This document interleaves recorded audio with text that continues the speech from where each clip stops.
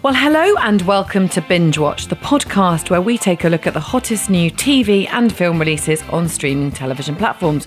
I'm Hannah Fernando, the group editor of Woman and Woman and Home magazine.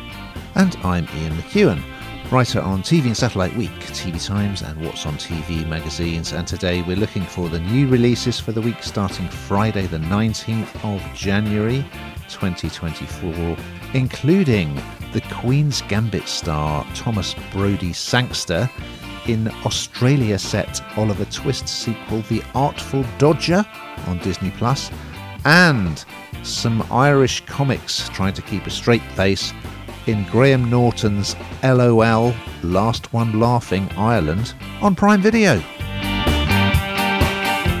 Yes, we shall be, and we'll also be checking out dystopian inner city drama The Kitchen on Netflix and journeying to the wilderness with Simon Reeve, courtesy of BBC iPlayer. But first, Ian, what is in the news? A new 10-part Texan Western, Ransom Canyon, on Netflix will star Josh Duhamel as a ranch owner and Minka Kelly as a concert pianist, yes, who comes home to start a new life. We've all been there. And the brilliant Hannah Waddingham and Octavia Spencer will star in Prime Video's, as yet untitled, 8-part comic drama about a woman whose secret life as an assassin is revealed to be her best friend. Ooh. It's a pretty impressive variety of genres, I would say, this week, Hannah. We're going to kick off on Netflix with a feature-length thriller arriving on Friday the 19th of January. It's called The Kitchen. And here is a clip. I'm getting out of this place. It's our home. Shit gets real. Saving myself. So where do you live? Kitchen. It's really like what they say it's like. Yeah. So we're both big fans of Top Boy, and Kane Robinson from that show is the lead in this thriller. It's created by Daniel Kaluuya, who is a star of Black Panther.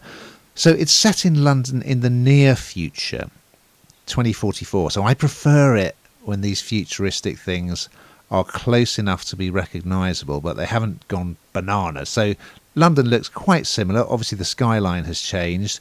There are bits of tech that are a bit different, but most things are kind of recognisable. And it's a very interesting setup. So he plays Izzy, who lives in a housing estate that basically has kind of been condemned. All the people there are living there illegally, according to the authorities, who want to bulldoze it in order to make way for expensive high-rise flat developments. Of course, it's the old story, isn't it? So he works in this place where if your loved one has died, you can sort of have their remains can be used to nourish a tree. So it's quite a nice sort of humanistic idea of what to do after life. I won't give away too much, but essentially through his work, he comes across this young lad who's lost his mother, and the mother knew Izzy, so they kind of form a bit of a connection. And this lad, although he gets to know Izzy a little bit, he's also sort of in danger of falling in with this gang who operate on the estate.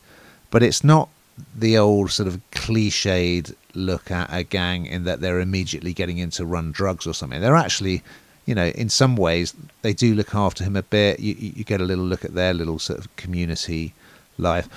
You've got Ian Wright, the footballer, yes, and pundit. He is playing a sort of pirate radio DJ on the estate in much the same way that Samuel L. Jackson did in the Spike Lee movie Do the Right Thing, and is sort of providing the narrative in a way to the story. So you've got this domestic story of this traumatized boy, which way is he going to go, and this potential mentor who arrives in his life. And you've got the social story, and they actually name check the Aylesbury estate, which is near me in South London, which was some people would call it socially cleansed, but it was all knocked down to make way for new builds, and a lot of the people moved out, which seems to be the way of things. It's got some really great set pieces. There's a really good one in a roller disco, and another one in a sort of remembrance chapel at the place where Izzy works. So it just feels like a really original, authentic, new voice, a great combination of social and domestic drama, some exciting set pieces. There's some great stuff where this young lad is on his bike with a load of other youths from the estate, and they're all kind of pulling wheelies and doing tricks. It's under an underpass. I really liked it. I was very impressed, and I would recommend it. What did you think, Hannah? I thought it was really good too. I think that it's, as you said, it's like a dystopian thriller, but actually it kind of touches on real things that are happening in the real world that we can all kind of engage with. And I think that sort of seems to be key into hooking people, I think, with a lot of things, whether it, the work we do in print and in magazines, you're kind of always looking to kind of pique interest, and I think this does absolutely that, but also it isn't just that kind of, like you say, cliche story of, will he take the right path or won't he? It goes much, much deeper than that. And I think that it's, as we often say, it's not one that you can kind of cook the dinner with and watch. I think you just need to sit down and really watch this, because it's really good. And as you say, Ian Wright's cameo, it made me laugh a bit, actually. It's quite funny, but it's not really a cameo, it's a proper part, really. But it is it's quite funny seeing faces like that in there. But equally, I think that it's another thing to pique people's interest. I thought it was really good. And we should give a shout out to Jediah Bannerman, who is a newcomer, and he plays troubled teenager Benji and does a very good job. Over on Prime Video, also arriving on Friday the 19th of January, we have a new comedy series called LOL, or LOL, Last One Laughing, Ireland. And here's a clip. Welcome to Last One Laughing Ireland. 10 of our finest comedians, a very important mission: to make each other laugh whilst resisting the urge to laugh themselves. I love laughing. I don't know why I'm here. If you do, you're out of here. If you laugh now, I think your family get taken away. Jeez, not again. All right. Well, Graham Norton, I must say, I'm a fan of most of the stuff he does, particularly his Friday night show. But this is hosted by and presented by Graham Norton, and it's really fun. I mean, all the time we talk about reality TV shows, and I always think, God, how can you make something a bit different? And they kind of have done that here, really. So Graham Norton is obviously Irish. He's gone back to his roots. He really enjoyed working on his sort of home turf, I think, for the first time in many years. And this brings together 10 of Ireland's comedy stars, their top comedy stars, and they're put in this kind of house, a bit like a Big Brother house, I suppose, where they're being watched, and they have to try and make each other laugh, but they're not allowed to laugh.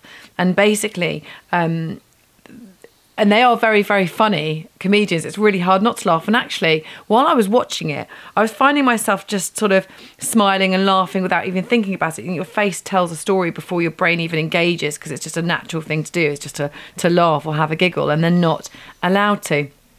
There's a number of different comedians in there, so there's 10, but there's Aisling Bea, Jason Byrne, Amy Huberman, David McSavage, and they're trying to win a prize of 50,000 euros for their nominated charity, which is a really nice thing to do, of course. And yeah, they've just got to try and make each other laugh. They do really stupid things. They dress up, they sing, all sorts of silly things, and they're eliminated as they laugh, and the last one standing gets the winnings. It's a bit different, but I think it absolutely works. And even if they're not allowed to laugh, we are as viewers, which is a good thing. What do you think, Ian? Well, of course, Norton, I'm surprised to hear you're a fan of his, Hannah, considering the stories you've told me. But that's for another day. Norton, of course, he started out as a stand-up comedian and was a very good comic actor as well, especially in Father Ted. He was hilarious before he became the king of the chat show. And I started watching this. I guess you could describe it as sort of Big Brother meets Taskmaster in a way.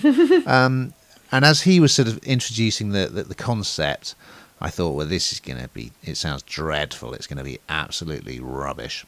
But it wasn't. And of course, the first to arrive was Aisling B, who I absolutely love and I've got a massive crush on anyway. And yeah, this collection of Irish comedians, some of whom I knew, some I didn't. Amy Huberman, of course. Well, her other half is the former Irish international rugby player, Brian O'Driscoll. But it does work. I really enjoyed episode 1. There are 6 of them. So I take it all back, what I was muttering to myself during the first couple of minutes. I really enjoyed it. Over to BBC Two and BBC iPlayer now for a new wildlife series, or travel series, I guess, as well, which arrives on Sunday on BBC Two, but you'll also be able to watch the whole thing as a box set on iPlayer, should you so desire. It's called Wilderness with Simon Reeve. And here's a clip. This is the absolute definition of a real wilderness. Oh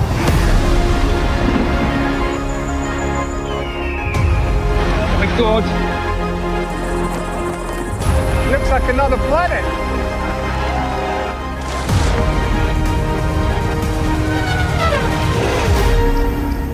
Silence. So Mr. Reeve, he's made quite a few travelogues now. He's got a very interesting backstory, because I started reading his... I went to interview him, and before I did, I thought I better read his memoir and listen to his Desert Island Discs.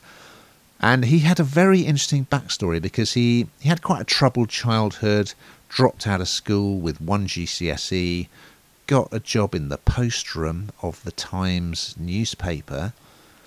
Then he ended up kind of helping journalists out on, with a bit of research, wrote a book about Al-Qaeda before 9/11 happened, and started making documentaries about kind of trouble spots in the world, and now he's become a really established figure on the TV for making these amazing travel series.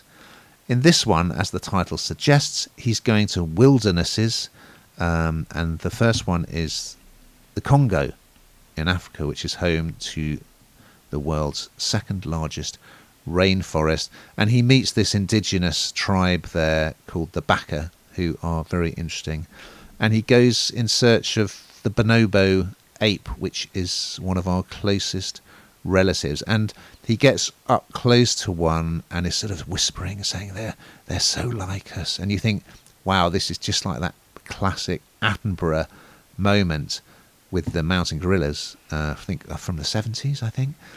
And I sort of feel that Reeve, he could inherit Attenborough's mantle in some ways if he wanted to go that way. I mean, his programmes are all as much about the people that he meets as they are about the landscape and they are about the wildlife.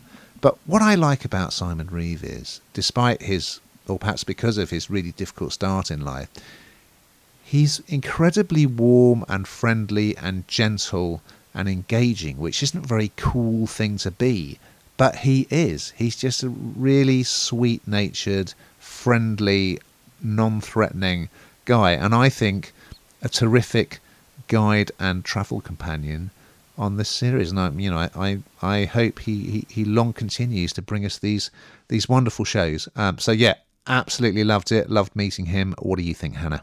I completely agree with you. And, what, isn't it great that there is somebody else that, Sir David Attenborough has big shoes to fill, clearly. Like, he's just absolutely brilliant. But it would be a travesty if there wasn't sort of more people like him that can engage other people and be as passionate as he is. And I think you're right. I think we've got that in Simon Reeve. And he sort of seems to have the whole package, doesn't he? He is really calm in nature.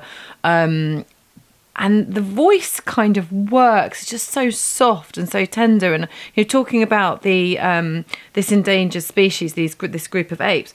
I mean, it's just... He's probably being paid to do it, and it's a camera crew and all the rest of it. But his determination, you can really absolutely feel it. And I think that...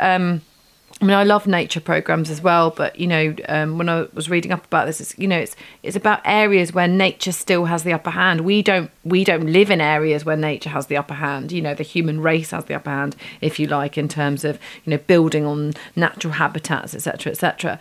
And it really brings and engages you, I suppose, to realising what's going on. And actually, at times, it's incredibly sad. But I agree with you. I think Simon Reeve's brilliant. Good stuff. And it's a 4-parter, I forgot to mention, and he will also be going to Patagonia in South America, the Coral Triangle in the Pacific Ocean, and the Kalahari in Southern Africa.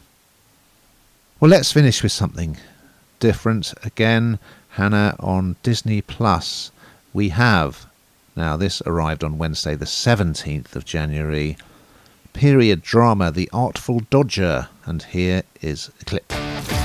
You must be the doctor everyone speaks so fondly of. I was not born into a life of wealth. I didn't have the luxury of being able to cause trouble and get away with it. Hello, Dodge. What the hell are you doing here, Fagin? Do they hang escaped convicts here?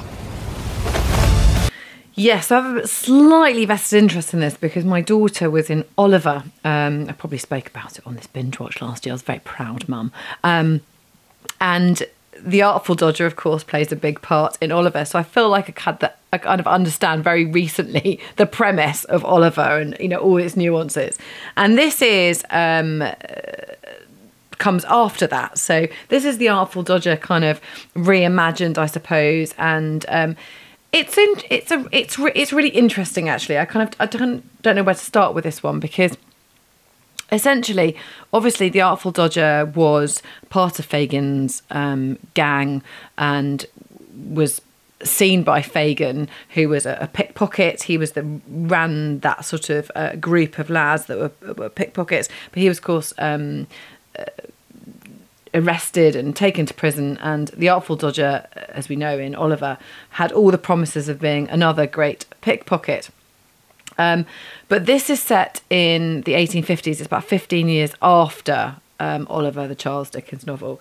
And he's escaped prison. So the Artful Dodger is played by Thomas Brodie Sangster, who I absolutely love. And I have to say, it kind of shocks me that he had this part. And it's quite an unusual part, I think, because he's always sort of clean cut. But of course, you'll understand why, because he's escaped prison because he was arrested for theft, as we all know, and is now a surgeon. Because, of course, if you're good with your fingers, you're going to be good as a surgeon, aren't you? And he's in Australia doing exactly that. And it tells the story.